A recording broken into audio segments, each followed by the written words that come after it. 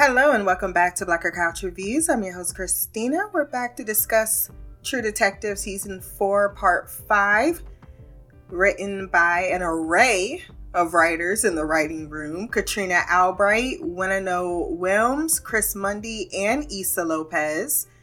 Directed once again by Miss Lopez. I thought this was a good episode.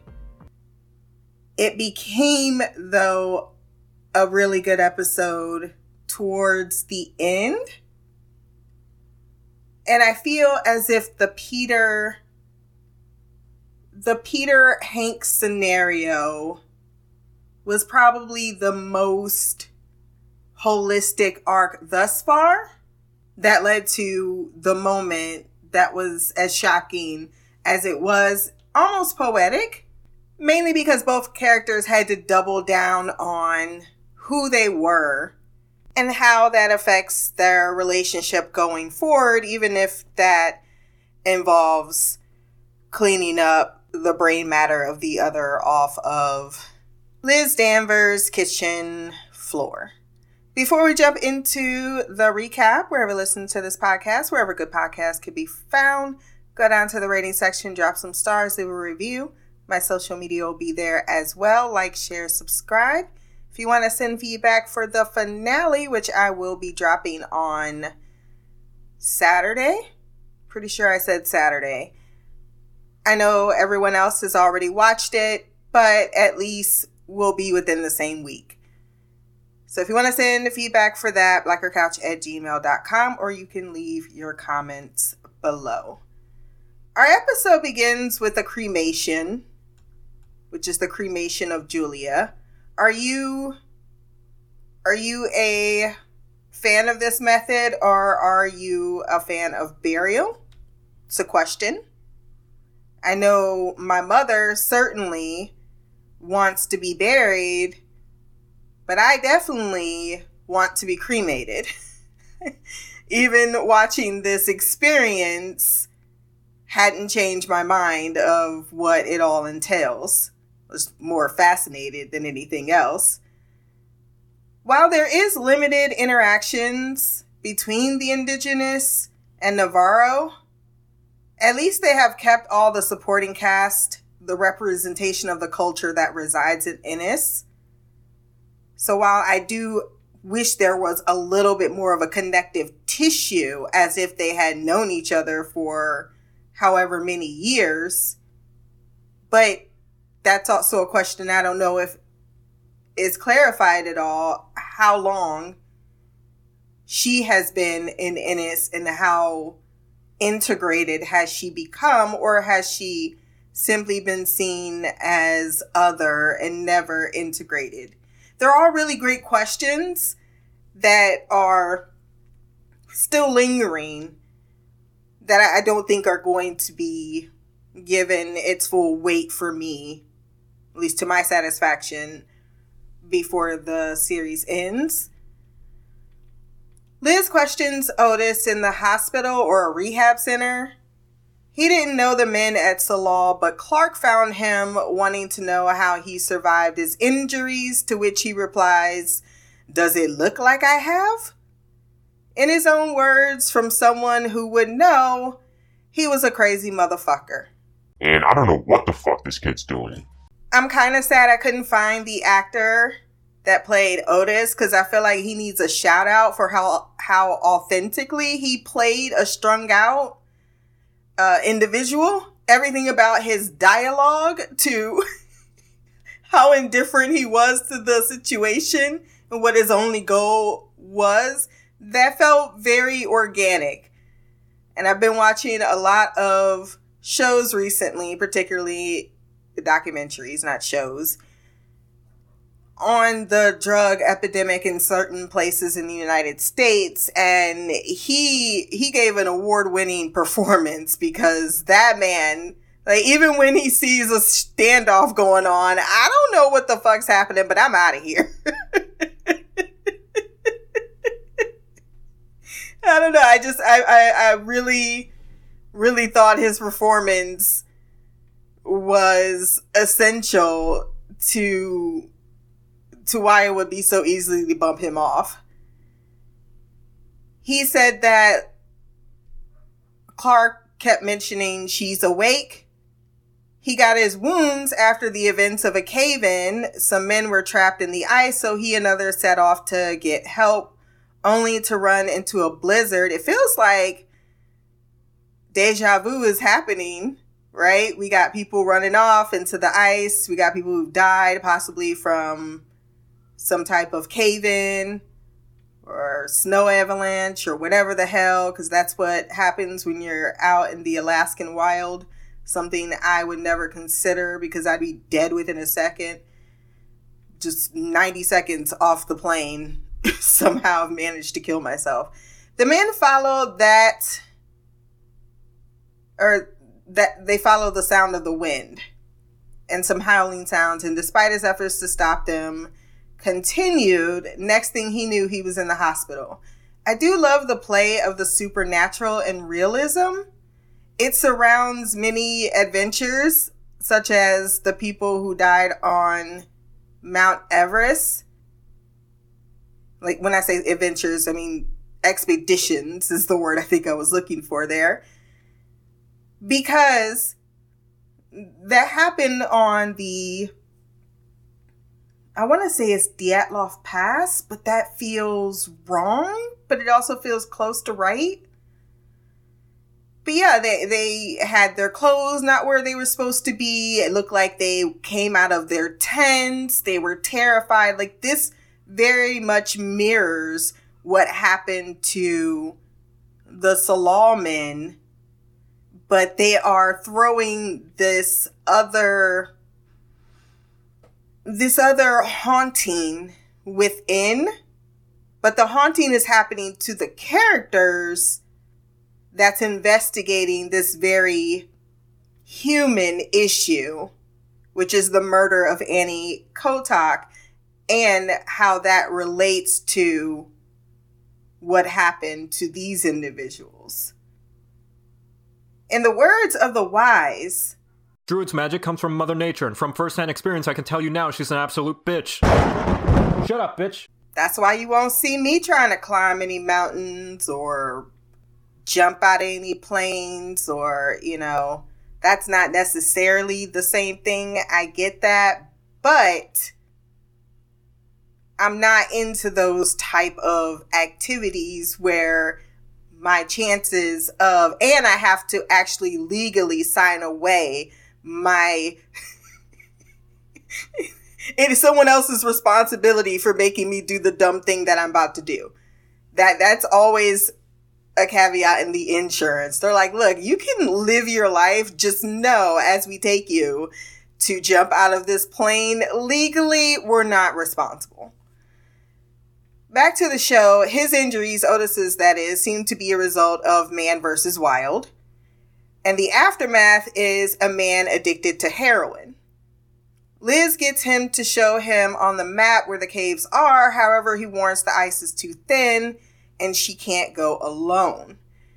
When she tells him in a couple of days he will show them, he offers to help now if she too will offer him some assistance.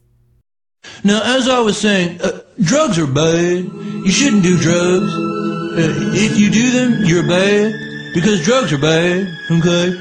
She returns to the truck where Evangeline has her sister's ashes locked. She returns to the truck where Evangeline has her sister's ashes locked in a seatbelt, and at least Liz offered to talk about it, but Eve declines. For her, she seems to have a goal right now, but what happens in the aftermath of that? Because all season long, she has been trying to outrun a desire, or what she feels is a curse, to follow the voices like everyone else in her family, but that she may find some level of peace there that she's not finding on this earthly plane. And that's concerning because I really like Evangeline. Pryor's bag is packed by Kayla, who tells him,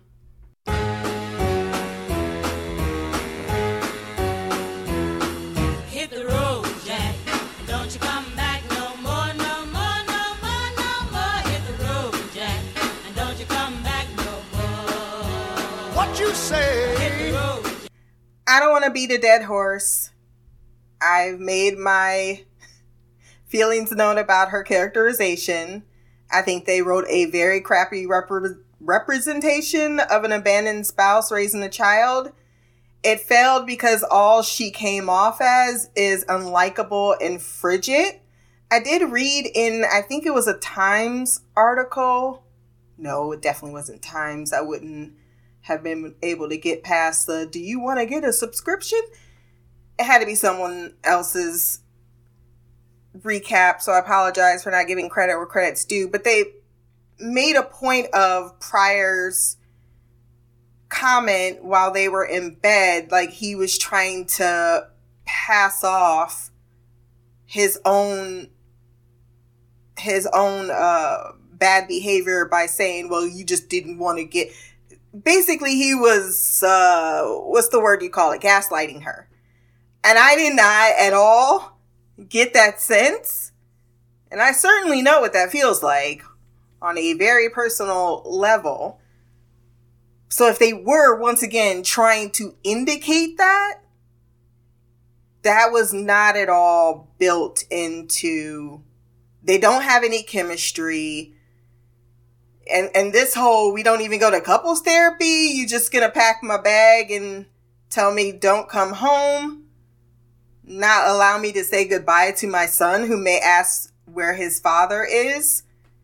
Because that is point blank selfish no matter what's going on between you two. Do not get between the child's relationship and the parent's relationship, especially if they're not being, they're not a unfit parent. Pryor is not unfit. It just feels like the last couple of weeks, his mind has not been where you want it to be. And I think that your response kind of highlights your own immaturity. And maybe that's a part of their relationship. I would have accepted the comment from the bedroom 10 times better. And they tried to work on it in the back half with the whole Leah and Pryor conversation, and it still didn't work. The cave is on Silver Sky property, finally bringing us back to the mine, which is the connective tissue to these arcs, but has, in my opinion, become slightly lost in the happenings. But where we've always known this was heading. So you are burying your lead just a bit, but I do understand it. Eve asks about Leah. Liz reveals that while Leah has a girlfriend and has become caught up in the radicalization movement to remove the mind, Liz knows what she is doing, the morality behind it. You got the right message there, but you're still a minor in my care. And I can't allow you to get caught up in things where you can actually be physically, and as what happened to her, be physically harmed. It's like when you were seeing the Black Lives Matter protests during the pandemic, and you remember that one black mother who came and dragged her black son back off the streets because it wasn't so much that, no, I don't not believe that this is something worth fighting for, but your ass need to be in school and not skipping it because this is what your role is in society right now. That's exactly where Liz is with Leah. So I'm not on Leah's side. Even if Leah is pointing out things to Liz that she does need to listen to. That's what Liz's issue is. She's not validating her concerns, even when she knows that they are real concerns, as she admits to Evangeline in the car. Like when she says, you know the water's shit. Yeah, I know. When they get to the cave, it's clear someone blew up the entrance to prevent any investigating, causing Eve to snap. Fucking bullshit, fucking bullshit, fucking bullshit, holy shit, oh fuck good.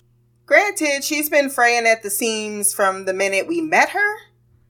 The police are there to protect this mind that is killing the children, and here is Eve in the middle of it, because they are called, what are they called, the APF?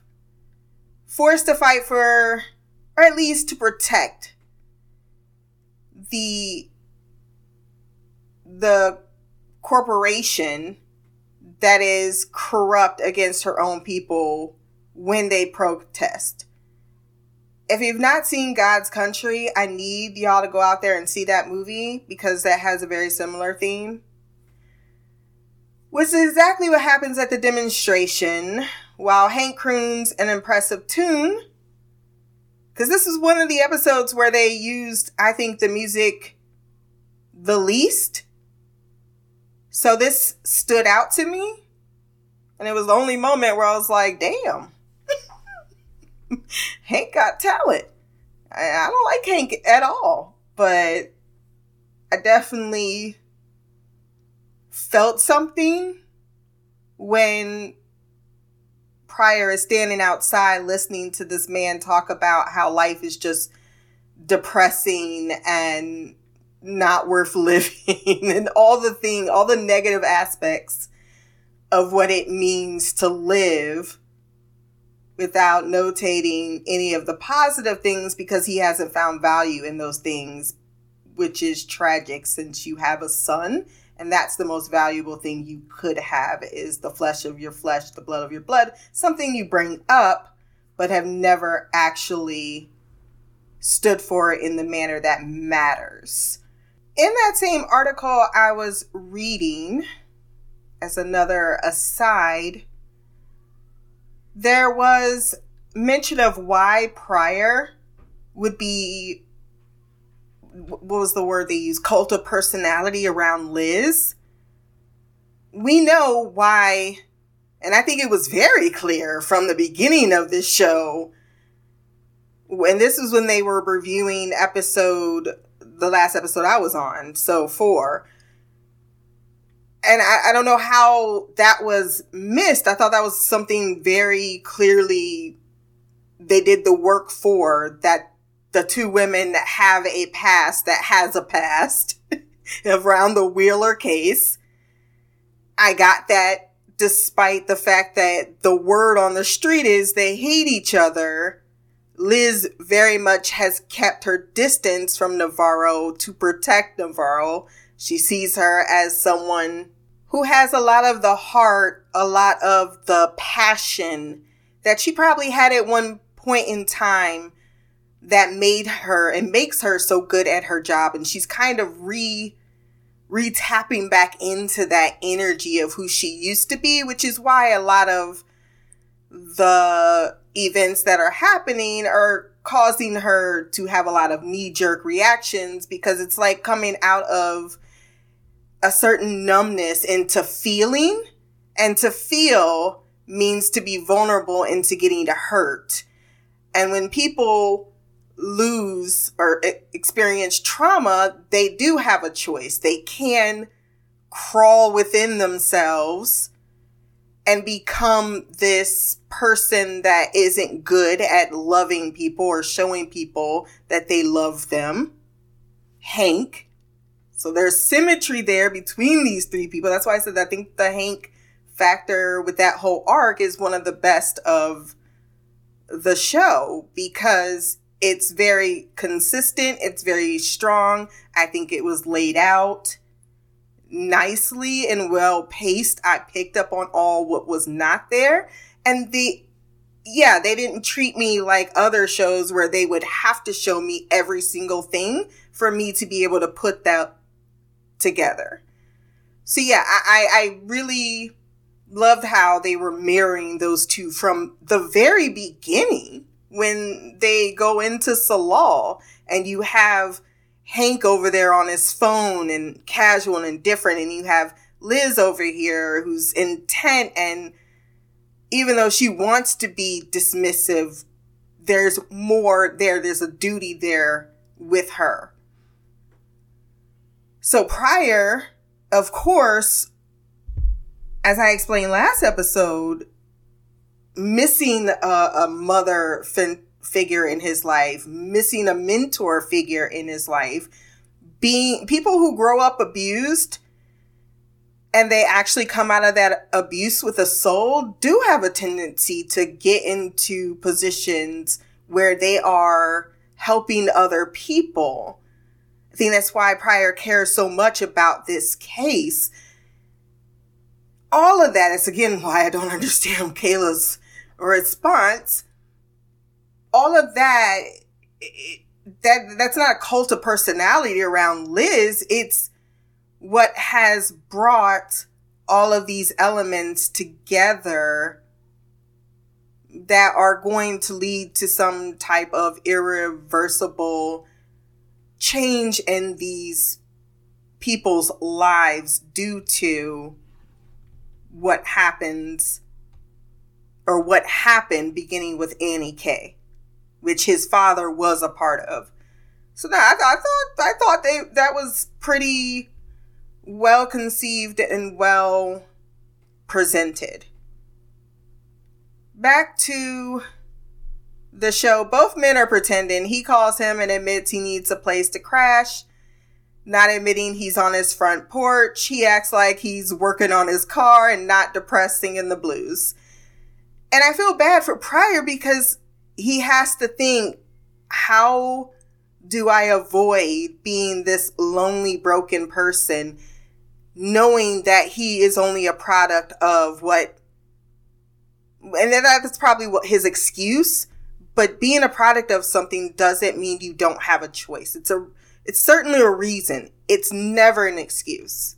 One of my friends told me I was cruel to say it, but I feel if you are a person that gets the urge or desire or have the feelings to harm other people and you don't get help for that, that's on you. It doesn't matter that you'll be stigmatized. You're trying to stop yourself from not doing the thing that you want to do, which is what a lot of us have to deal with on a daily basis.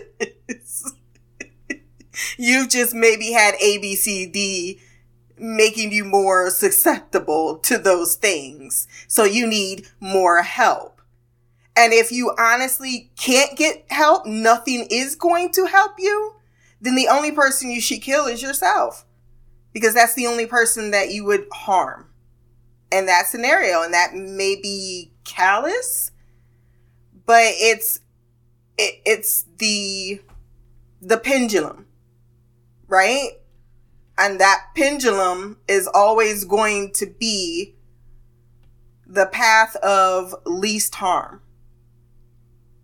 At the protest, Eve's just trying to keep law and order, sees Annie K. A bottle comes crashing on her helmet. When she turns around, it's Leo with that, oh shit, busted look on her face. And due to her actions, because she just threw a bottle at an officer, she is accosted, not by the hair, but it's a protest, by another officer who starts beating her with a nightstick. Her girlfriend, who was down to clown until shit got real, because that's what some do when they want to be quote unquote woke, can click clack on every type of social media platform with all your ideas and speaking on behalf of something. But when it's time to walk in the shoes of the oppressed, all of a sudden you ain't no fucking where. All right? Most of the woke people are just that.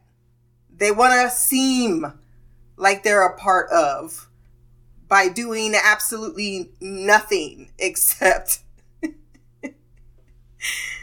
creating more problems. Now, if you really want to get educated, one, you don't need to tell yourself to be woke, because woke was never meant for you. It's been like everything else that's cool Black people said it, has been co-opted, right? It was meant to be, it was a language between Black Americans. And now that it's out of our hands, I no longer even, Black Americans no longer dissociate with that fucking word. That's the crazy. That's, most people use the word woke are white people and conservatives. Navarro stops the beating, but then ends up fighting her coworker while everyone was watching it like it was a UFC match. And I gotta say, to be fair, in the officer's defense, I wouldn't have known that Leah was a fucking kid because she looks like a grown-ass woman. There's no way I would have been like, oh, that's a kid. No one else was coming to help her. What about your protest friends? Not only did your girlfriend run away, but no one else seemed to be assisting you in that moment. But everyone was cool watching the boxing match. I wasn't that cool with that scene. When everyone was just standing around watching Leah get beat. That didn't seem realistic. Connolly calls Liz as chief of police to get to Kate's office because she's upset. Now fuck that bitch. Fuck that bitch. Fuck that bitch. Fuck that bitch. He will be there too, which causes Liz concern. She's like, what the fuck is going on? Hearing from Navarro what Leah has been up to, she demands that she brings her in to be booked. And I'm like, yeah, nah. Sometimes people need to learn life lessons. Because if I was in chief of police, what do you think would have happened? And I let you off the first time when this was supposed to be your fucking punishment.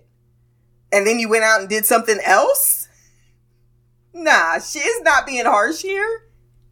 She is letting her face the consequences of her own actions and not, for once, allowing her the privilege of her position that she doesn't understand is privileged. My thing is, Leah is here smelling her own shit, accusing Navarro, out of all people, of effectively working for the wrong side, but because she's 10 and only seeing things in black and white, Eve for once is empathizing with Liz on raising someone who doesn't understand all the factors and living in this naive world where your feelings just are meant to be always reacted upon, which earns her being called pig as well. I'm about to whip somebody's ass. Oh, I'm about to whip somebody's ass. Oh, if you don't leave me alone. Once again, proving kids are shit, because did I not just risk my career beating someone up in front of everybody? Stopped your ass from getting beat with a nightstick and you want to call me the enemy? Get the fuck out of my face. Fucking kids. Leah asked if Pryor knew what was going on about Leah's activities. Apparently, some illegal activities are going on somewhere in the neighborhood.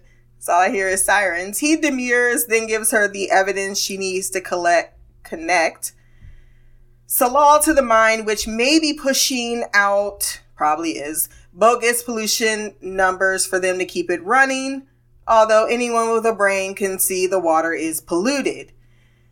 She gives him the praise he so deserves and desires, and offers condolences on his divorce, even though it's only a separation. I shouldn't have laughed at that, but that's fucking hilarious. Because that's me. Like, okay, I understand you two really liked each other. There may be love. There's certainly a baby, but I don't think the marriage thing is going to work out if this is the first reaction to anything going down.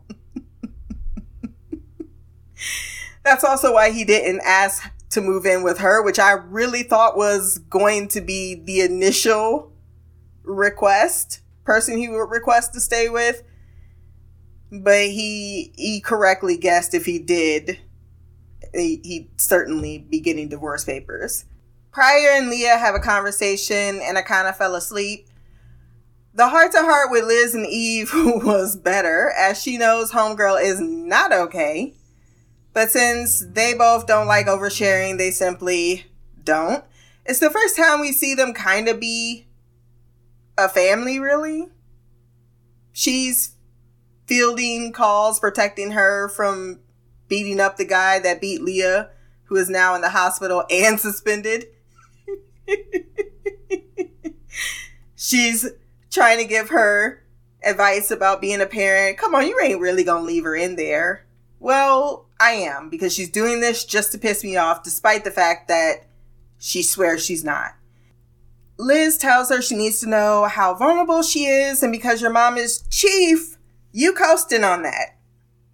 Connolly and Kate have truly brought Liz in, not to discuss the protests, but to question why she and Navarro were on their property at the cave that they blocked. When she lays out her reasoning, causing Kate to blanch when she hears the name Otis,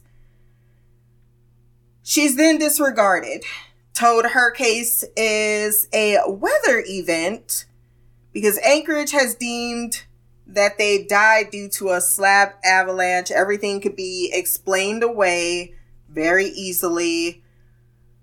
And I'm not disagreeing with their prognosis. I just think something led up to them dying in said fashion.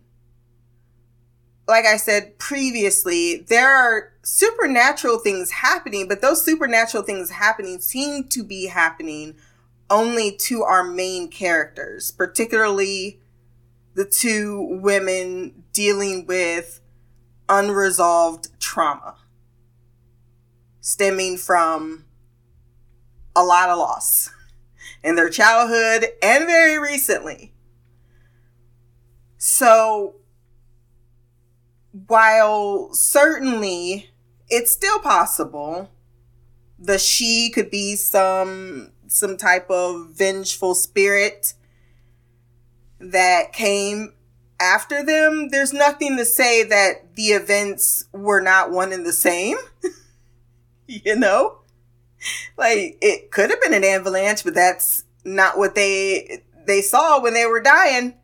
Or the avalanche came and they were dying. Or something more akin to what I believe they had something to do with the murder of Annie Kay. And then that somehow led to what happened to them, because they said the generator went out last episode. And I don't know why you would say the generator went out, like the power was cut, if you were just saying this was supernatural, right?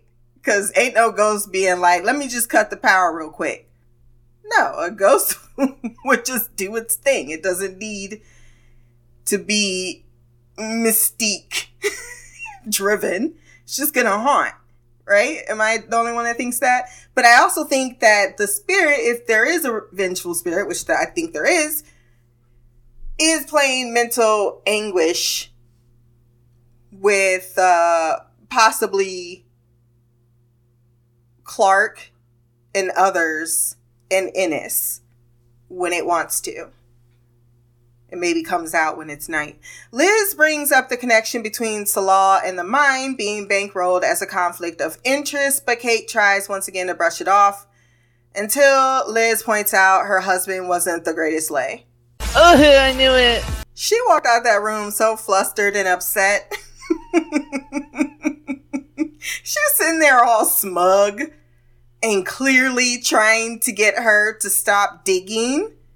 Connolly effectively tells her case closed. She calls him a coward, and he brings up 3 years ago the murder-suicide wasn't a suicide, and you need to let this go. My guess is, now Connolly could still be up to his knees in this, but I have a feeling he may not be nearly as corrupt as our dear Kate, just based on the conversation she had with Hank. I think he knows some things, probably about the pollution. I don't think he knows anything about the murder of Annie K.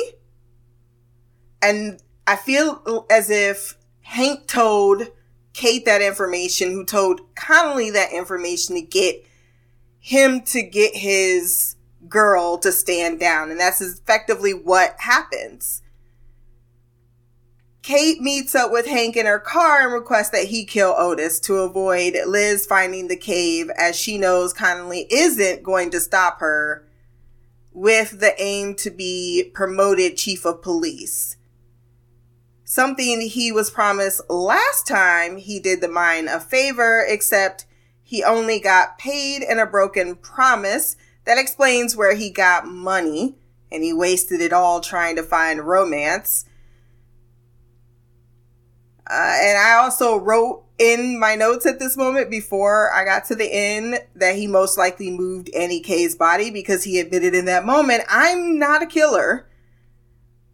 But he's willing to go that length because, once again, he is at the end, I think, of the existence in which he can no longer pretend to be the better person. If that makes sense. Like, all I have left is the thing that I want to go after is the chief of police job. She points out she didn't know that Danvers was going to be sent here and there was politics, but just do this one thing for me. And also, I never asked you to kill anyone. This is not coming back to me. Hank is a good old boy. He's loyal. So if his master tells him to become a killer, that's exactly what he does. The thing is, if Connolly is a political animal, as Kate states, then he has to know that Liz is onto something, knowing that even with all of her baggage, she was and still admitted to being a better cop than him. So why wouldn't he take into consideration anything unless he's simply trying to protect her? Which is why I'm not thoroughly saying Ted's in it, because it makes more sense that he would be, but it has seemed as if he's genuinely been trying to keep her at least out of the claws of Silver Sky. At the laundromat, Eve sees hair in the washer before Kayla is once again in a scene. Havoc shows up, having taken the rock as suspected, with Kenny, who tells her it's a warning left for hunters where the ice would swallow them whole. These pockets of thin ice lead to the caves, which are called Night Country. At the station, Liz tells Eve it's done and that Connolly basically checkmated us. Due to what happened in the Wheeler case, she's still willing to take the risk, but they won't allow her access to the caves. While we still don't have any confirmation on who shot the husband in the Wheeler case, I'm starting to think it may have been Evangeline. Because in the face of both situations in this episode, when things were not going by the law and it was time to face the music, it was Eve being like, nah, we did what we did. We did the Lord's work, and no one needs to be punished for sometimes what needs to happen, because the Lord doesn't exist and it's just us out in these streets. Eve transfers the burden of Annie's death to Liz because she knows she did all she could do and would do to find her murderer. And now it's Liz who has to carry the weight of the fact that she will never get justice. and leaves, but not before letting Leah out, with both women in her life leaving in disappointment. I just kept laughing at the desk clerk's face. Oh, that's awkward. Hank goes to see Pryor, who tells him it's family business. What's happening between Liz and Evangeline, before Hank relives a tale in which Pryor fell through the ice as a kid.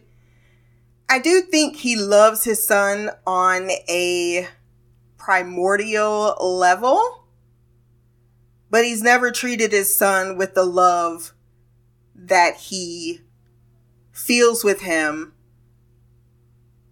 and he expresses it in these moments where he's looking to take advantage of him. So it is semi-abusive. Okay, it is abusive behavior. It's the equation of love bombing. After you've done something wrong, you just come with some love bomb.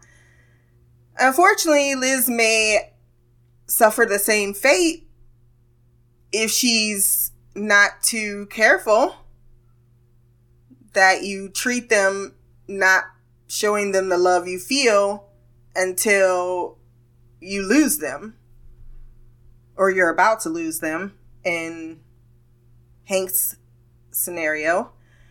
Rose helps Eve pour Julia's ashes into the ice, but soon hears someone calling her name and is told to listen before being back to where her vehicle must have overturned during the war.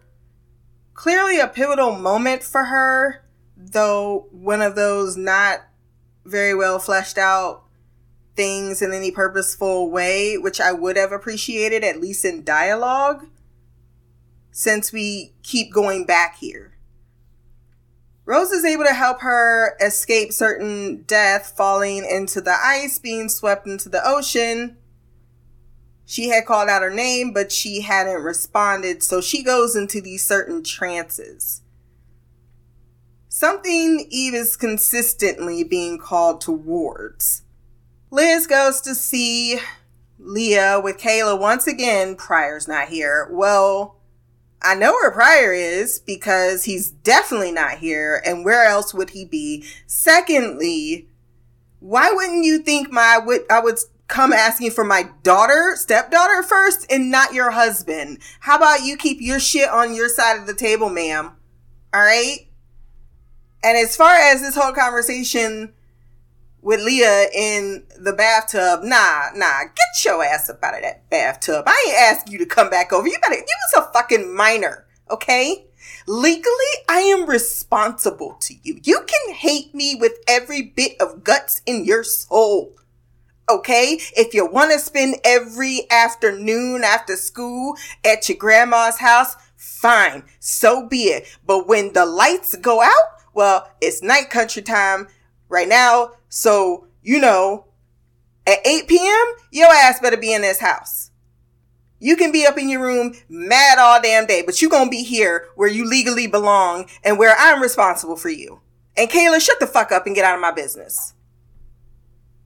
And another thing, if Pryor is out there trying to get justice for someone that fought the same things Leah is fighting for, and you support her as a minor being all types of hormonal, as you should know, because you barely out of that same category, why is that less important than me seeing the boy you used to be? I haven't given up on you. Get your ass up out of that tub. Put some clothes on. I haven't given up on you. I haven't beaten you yet. I understand. It's a stepdaughter situation, so I feel less inclined, but oh my God. If this is the child I raised, well, we wouldn't even have this scenario because she wouldn't even have left. As soon as she would have packed her shit, like, what the fuck you think you doing? Get your ass up them stairs. After hearing 9 babies have died, Liz visits the church where they are all waiting to be buried in tiny coffins, which is incredibly sad. With the invention of social media, I feel like they would make a better case. Not just protesting against the mine, but making some visual record for the world to see, which is kind of how things happen. So you need a platform, and why wouldn't that be the thing that Leah, you could do that doesn't involve you being out at a place of someone's business protesting when you could be doing other things that, and you're young and this would be your realm. Hank's just creepily following Liz around, and it doesn't take long to realize that Pryor's laptop has been accessed by her father, or by his father, who found out about the Wheeler case because he is a good detective and found out what really happened in the Wheeler case because he spotted a lot of inconsistencies. And it makes sense, right? This is a person that was abused. He's someone who was abused. And his mentors, thus far, seem to have split, and it doesn't make sense over this one case. And while trying to figure that out, ends up realizing what they have done. They tampered with the evidence to cover up the murder of a monster. And while it wasn't what many would call justice, it was justice. For them in that moment, for the woman, especially when you see the young photo of her versus the bruised photos of her each time. I think I've already brought up my feelings about this as well. She tells him to stay at his because your dad isn't stupid and he doesn't have your best interests at heart. He's using you and involved in whatever is going on with the mine and is covering up or helping them cover up what could be happening. And the fact that he not only married an indigenous woman, but has a half indigenous child, why would he himself want to see his family also suffer? And his father is helping the people that would enact that type of destruction on the community. Hank comes in to be rebuffed. I'm sure he got all that, seeing as there was only 3 people in the office and the walls are pretty thin. And it's not like homegirl wasn't shouting. Of course, Pryor feels like a fool, takes the keys, tells him to don't fucking touch him, don't come near him. I kind of love the shot of Eve just coming into Kavix with him awake and waiting for her to come in bed next to him to make that decision. Liz, who took heroin from the evidence locker, gets Otis from the rehab facility because he needs what he needs to be able to guide them, and she needs him to guide them to find the cave. He tried to get high in the truck. Then tried to get out. Then she's like, you forget you're going to go to jail if you do. She calls Navarro to meet at her place as they are going to the caves where Annie died because it's not over. Kavik begs Navarro to come back. Baby, come back. Any kind of fool could see there was something in everything about you. They're giving me all of these signs right now that Navarro is not going to make it. And I don't know how I feel about it. Because on one hand, I love the character. But it does feel as if she's consistently, no matter who is around her. I really like her connection to Kavik. But I also think it would be kind of tropish if, you know, I clearly have strong feelings for you. I want to build a relationship with you. And that's the thing that brings her back. Because I think you need to be with yourself before you can open yourself to any of that. And with herself, she feels to be on a struggle.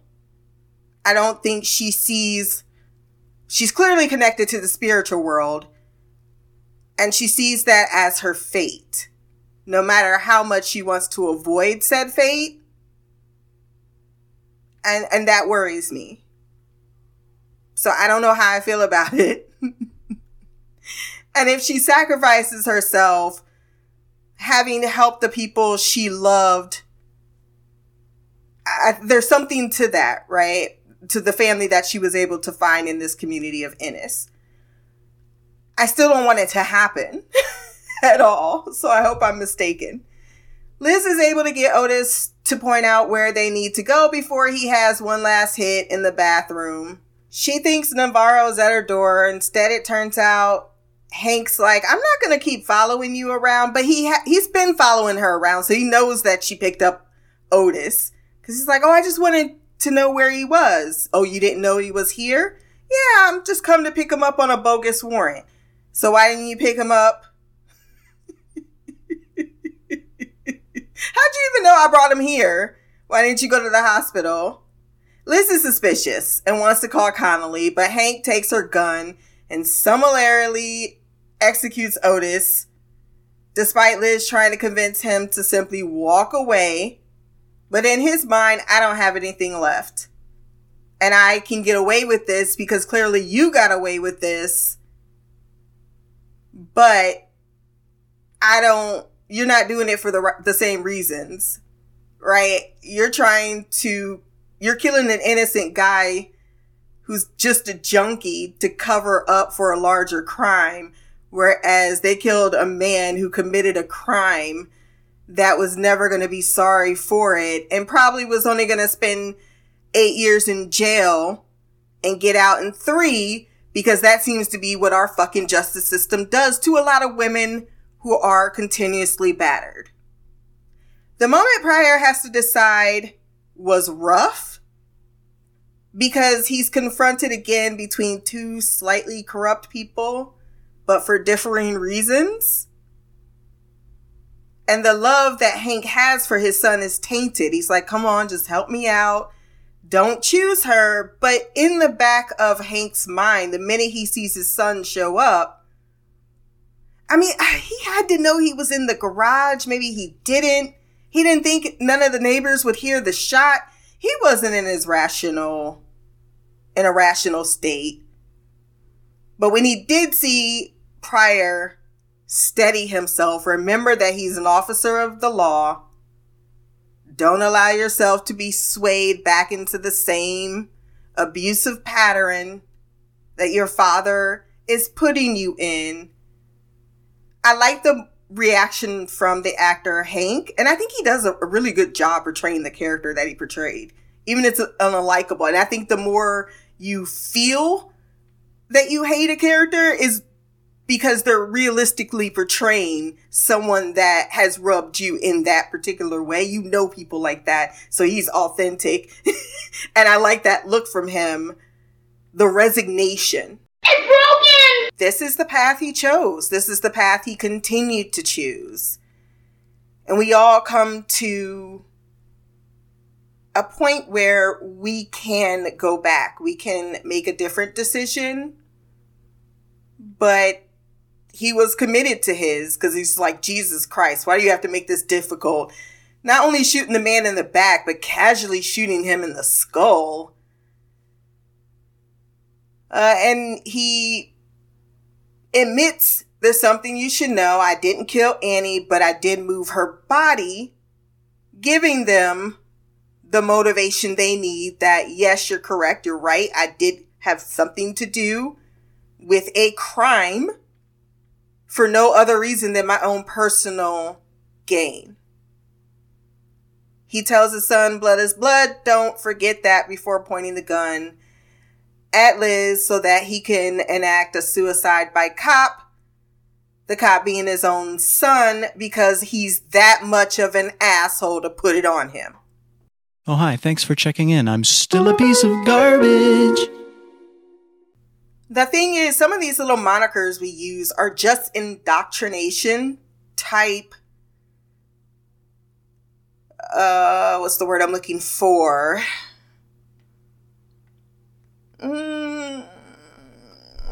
Philosophy? Right? Because there's the whole idea of stand by your man. Or blood is blood. Blood's thicker than water. I'm sure I could think of some others.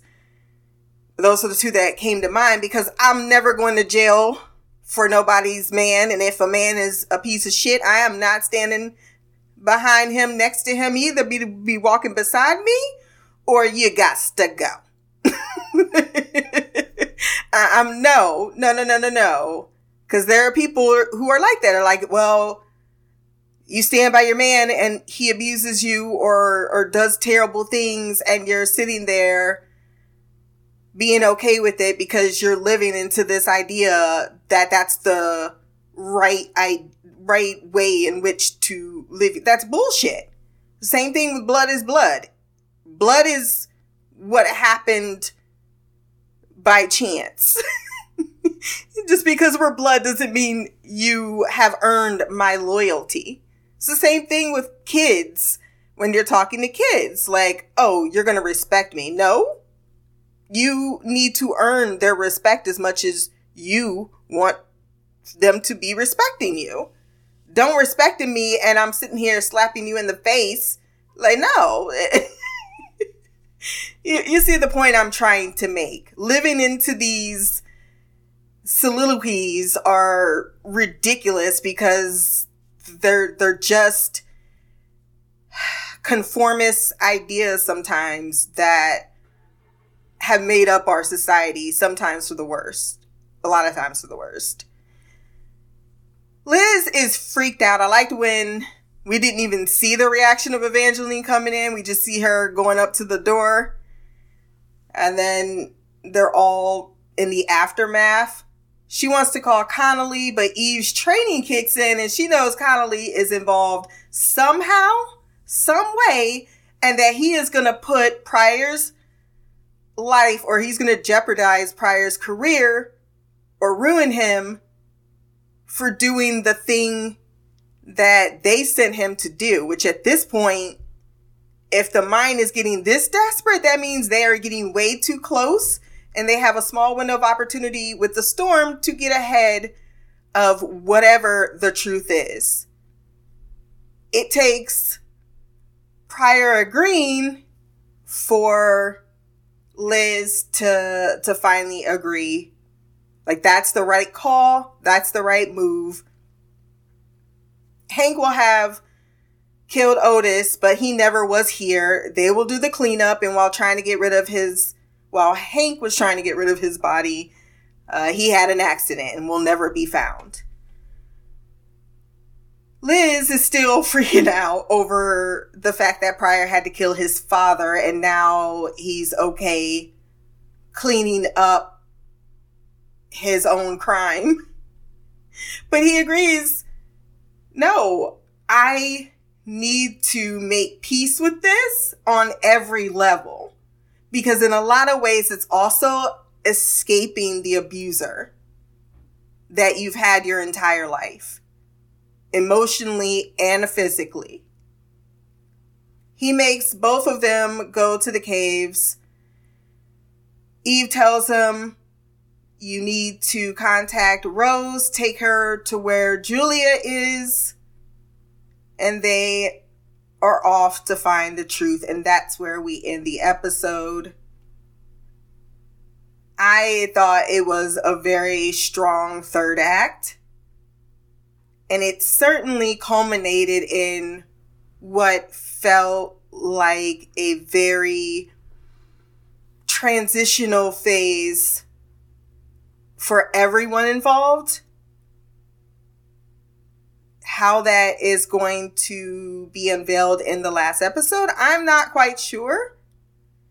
But I think that both of them may be heading towards their own moment of realization, whatever that realization needs to be. I think that for Liz, moving on, appreciating life, not just stomping through it with no disregard for anyone else.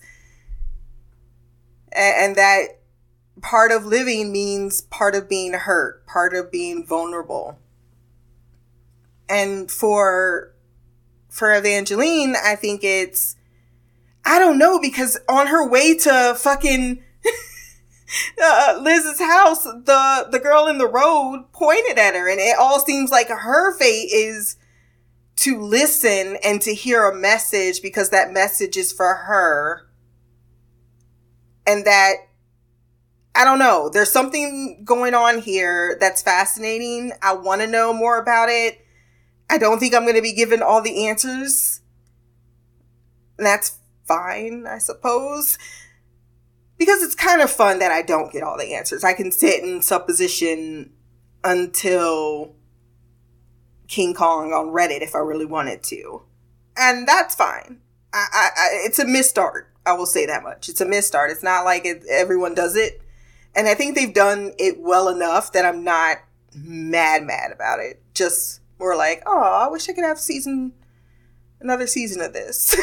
Which isn't the worst thing to feel at the end of a series that we know we're not getting another season of these particular people. Lord, I have rambled on enough. We do have feedback, so let's hop into the mailbag.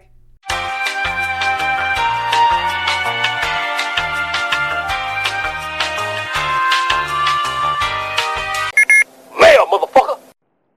What up, Stina? It's Mimi. This is feedback for the True Detective Night Country episode 5 of season 4. It's a little bit of episode 4 in there. I watched it. I just didn't get to do feedback on it. As you already know, I had a pretty rough week last week. But anyway, the first thing I want to say is the thing I remember most about episode 4, I haven't listened to any of the new episodes on the podcast. I got to get caught up, but is that when Evangeline, after she got beat the hell up, and side note, the fact that those dudes felt like it was okay to jump a cop is crazy to me. Yes, she went and picked a fight, but they jumped her. She's a woman and she's a cop, and they felt like it was just fine. That's crazy to me. If a cop was trying to beat me up, I would record it, but not try and lay hands, because I know how the cop gangs are. But that's neither here nor there. I remember when I had a discussion with Darren, because she goes something like, she was talking about how Danvers is alone, and she felt alone. And Danvers is basically just a miserable ass person. And I wanted to say this because Darren and I had this conversation about that. I was like, I understand that Danvers clearly went through some shit that we're not privy to at this point. We can assume that she had a husband and she had a son, and they died, probably from a drunk driver. So they were taken from her very unexpectedly, and it happened pretty quickly, which put her in this spiral that she's in. And this is how I feel about it. And it might come off as morbid, and, as a person who is in the, like a professional setting to help people, it's something that I grapple with and I think about just because of things I've seen.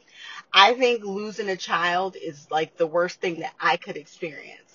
If something happened to Derek and he was no longer on this plane of existence with me, I can tell you that I don't think I could carry on with my life. I don't feel like I would be beneficial to society. I don't think I would be a nice person. I don't think I would be a good person. I would be miserable. And I don't know that I would want to be here anymore.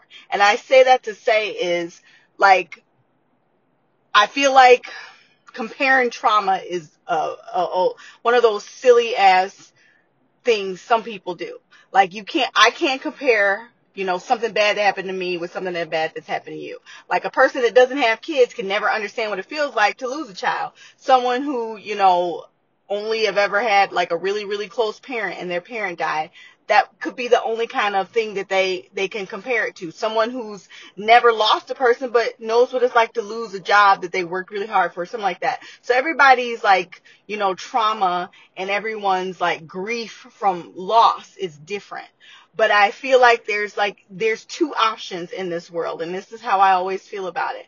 Either you want to stay on this plane of existence and you move forward, or you don't. If you do stay, you can't use your grief as a reason to be a fucking asshole.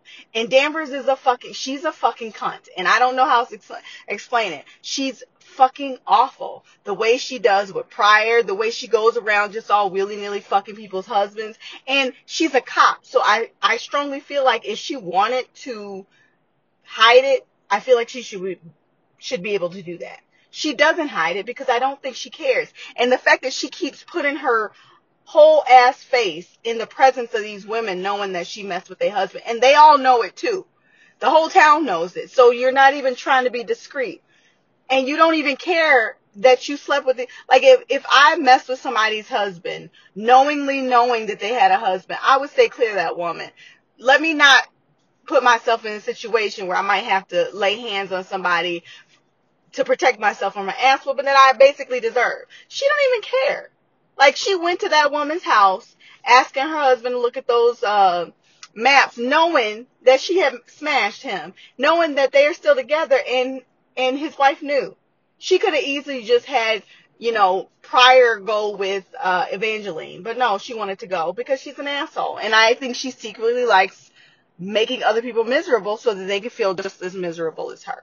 And that's my own opinion. And I think that's why I don't like her at all. I want to find her, you know, relatable like you do, but I don't. I find people like her really aggravating and infuriating because it's just, you can't be that way and expect people to give you a pass just because something shitty happened to you. If you want to be on this earth and you want to be in this existence, then be there. And stop being an asshole just because you're miserable trying to make everybody else miserable. And that's just my opinion of her. And it took me this long to realize it. And I'm going to stop it here because I've already ranted enough. But I do want to talk about episode 5 because everything that happened was crazy to me. I figured there was some type of town cover up. I figured the Tulsa men were doing something that they ain't have no business doing, and someone found out. I just wasn't quite there yet. I didn't quite get it. I figured they were going to try and cover it up, and I knew the dude she was smashing was he's too political. He's too much of an ambitious person to not get played when the person that's funding the entire town is going to be the one to try and cover it up. I feel like he's one of those people who be like, well, I don't see anything that's proof. So technically I'm not doing anything wrong because technically nothing illegal happened. And in his mind, saying it was a freak weather phenomenon makes sense, so he's just going to take it. Like, it's not unheard of, and it's actually makes the most sense. And instead of, like, it's easier to explain away than, you know, some supernatural, some freak, you know, some, you know, I don't know, supernatural cover-up, or supernatural phenomenon that, you know, is trying to reconcile what's happening in this town. So, to me, it made sense that he did that. What I wasn't expecting is for Pryor's daddy to be, like, in the middle of all of it and even going as far as trying to cover things up. It's crazy to me. He's like, I'm not a killer. And I'm like, I don't know if you're saying that for her benefit or your own, because I feel like you are. I feel like when you are in that when you do something that's very immoral, it makes it easier to keep doing things immoral. I don't know what he did, you know, prior to covering, like, moving Anna's body. He said he didn't kill her. He said he moved her. He didn't say anything about, you know, staging the scene, but I feel like it's safe to say he did. What's to stop you from doing something else for money? That doesn't surprise me. To me, it's just unheard of to me, the situation. with pride. I did not think he had it in him to kill his daddy. I mean, I could see him like, you know, jumping in front of the bullet. He seems like somebody that would do something like that, or like, you know, threatening to shoot his father, but he didn't hesitate. That shit blew me. Like, I'm just so, I guess, flabbergasted. It's just not what I expected. I didn't expect it to be what it is. And now I'm just trying to figure out what the hell is going on, because Clark appears to be alive. We don't have Otis anymore to, you know, take them to the facility, or I guess the ice caves, but he showed her where the highest point was. And I feel like, you know, if they have the map and Evangeline clearly knows the area well enough that she'll probably be able to figure out how to get there. But the fact that they like have somewhere to hide the bodies, they also were like, oh, we can use the storm to cover up, you know, what's happening, so we can hide these bodies. Like, everything seems to be falling into place, but I'm just trying to figure out like the whole Anne scenario. Like, so what exactly happened? What happened to Anne? How does she fit into all this? I don't know. I want to know all this stuff, and I'm just really interested in trying to figure it out. I did like the episode. It was really good. I don't remember exactly what's happening, but I wanted to get this out today so I can watch the last one, because I got to go back to work on Thursday. After being off I was off for 8 days. One of those days I just gave myself off, because after the 2 days that I had at work, I wasn't about to give that job a third day to wreck my life. So yeah, I ended it there. But, you know, going back to work after, you know, everything that happened will be interesting, but I do want to finish the series. So I'll end it here. Until next time, love, peace, hair grease, and black girl magic. Queen of the Couch, Mimi out. Thank you, Queen Mimi, with your thoughts on the last 2 episodes and your very strong feelings regarding Liz and her behavior. I think I said this in the first or second episode. I'm going to be slightly biased on the actress anyway, because I love Jodie Foster. I've always loved Jodie Foster. I'm also probably more aesthetically pleased with the fact that Danvers is, in your words, not mine, a cunt. I think that she is very standoffish, definitely not a likable character, certainly an asshole at times, based on your own perception of certain interactions. I can certainly see why that would be off-putting to watch, particularly in your quote-unquote protagonist. I find having a protagonist aesthetically not be the quintessential moral compass of the story, and that has been remaining in Evangeline's corner this entire time, because she has a certain strength that Liz lacks, has done very well to play off of, and not falls into a tropish way in which female characters are portrayed. Because, yeah, it's very unfortunate that any character that is unlikable is only evaluated through their unlikable characteristics, making it easier for actual misogynists to then feel validated in calling them a bitch or so on and so forth, So that now, to be a female protagonist or antagonist, depending on what you're playing, you have to fall within certain characteristic traits that continue to push female narratives, whatever those narratives and struggles are, backwards, because we cannot be seen as not within a certain way, portrayed in a certain manner, and still be just as justified. I mean, just think about Liz if she was a man. You would still probably have the same exact feelings, right? I think your feelings are your feelings, not trying to convince you otherwise. But, and just seeing it from a holistic standpoint, that's exactly the point. Because we're much more keen to accept a male who's been through certain trauma. And when they're an asshole, like, okay, perfect example, Amos. I love Amos as a character, but Amos gets a free pass on everything because of his trauma. And he's likable, but he's not always likable. He's not always making the right calls, and he's not always not being an asshole.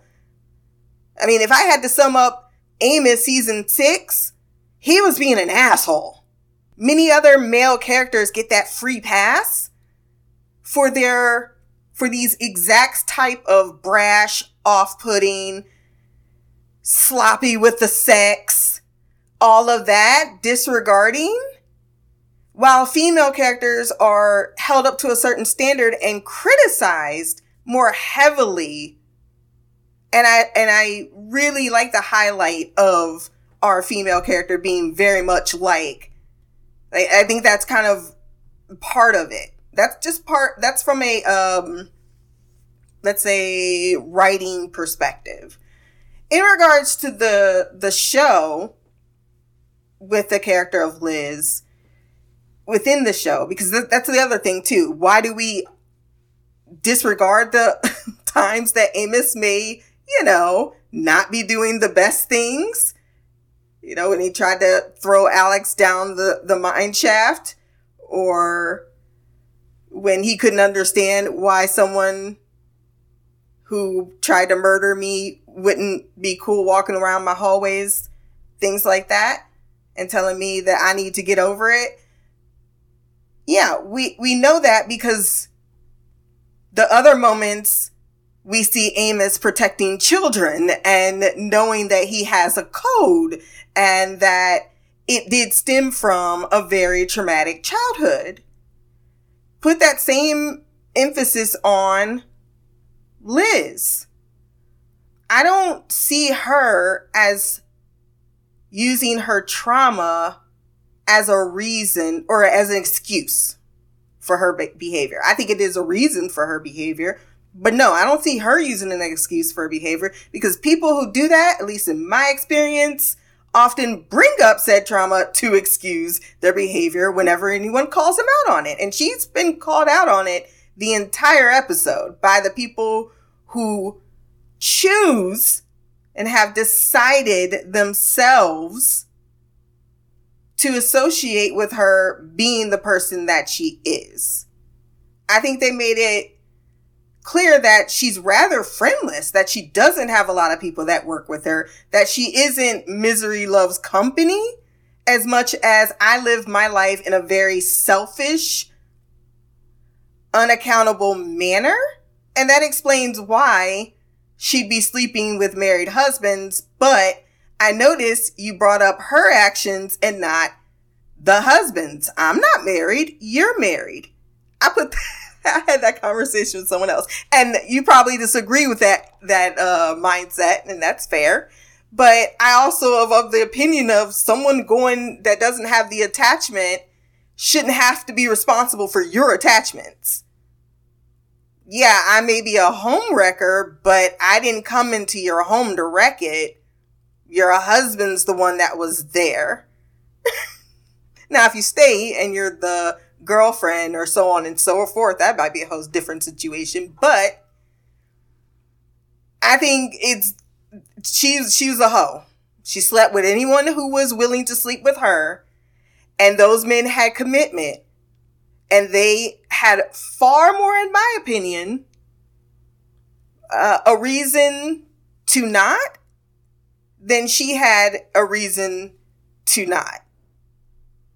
I don't owe anyone anything. You have a family. That's just maybe my asshole take on it, because that is their responsibility. And I think she did feel some shame, because she did say, well, get in front of me. I think if she really had no shame, she would have just knocked on the, like, she needed what she needed. And yes, you're right. She could have just, let me wait until the morning and go to your office. Yes, there definitely was room for a better way to have handled it. But I don't see her quite as brazenly going about her affairs as much as this is just something that's known, is that she drinks and she likes to party. But I also think that the people around her may be deciding themselves that they can excuse her behavior because of her trauma, but that's their choice. And it is their choice to be around her. They don't seem to be offended or have as much beef with her persona. And the ones that do have it have spoken their piece. So I don't know. I agree that she's an asshole to the way in which she could be better treating people. But the people around her, well, with the exception of Leah, Pryor certainly doesn't mind. And neither does Evangeline. And I think that's because Evangeline has never not spoken her mind to, and she checks her a lot. I think he wasn't a killer in regards to Hank, but he was willing to be one. And that's why he said that line of, I'm not a killer. It's a denial of a fact that you didn't realize is the truth. And lastly, my crazy theory after this episode, which seems like a rather simple theory. Sometimes the simplest explanations are that, is that Anne was fucking around with Clark at Salal. She found some evidence between the collusion of the mine, who she's been heavily protesting against. And then she wanted to blow the whistle. Clark and his buddies killed her. And worse, since she had kicking on her body after death, that means either Hank kicked her, or before her body was found, people actually went up to her corpse and kicked her. And both are highly disturbing, and I think showcases the deep-seated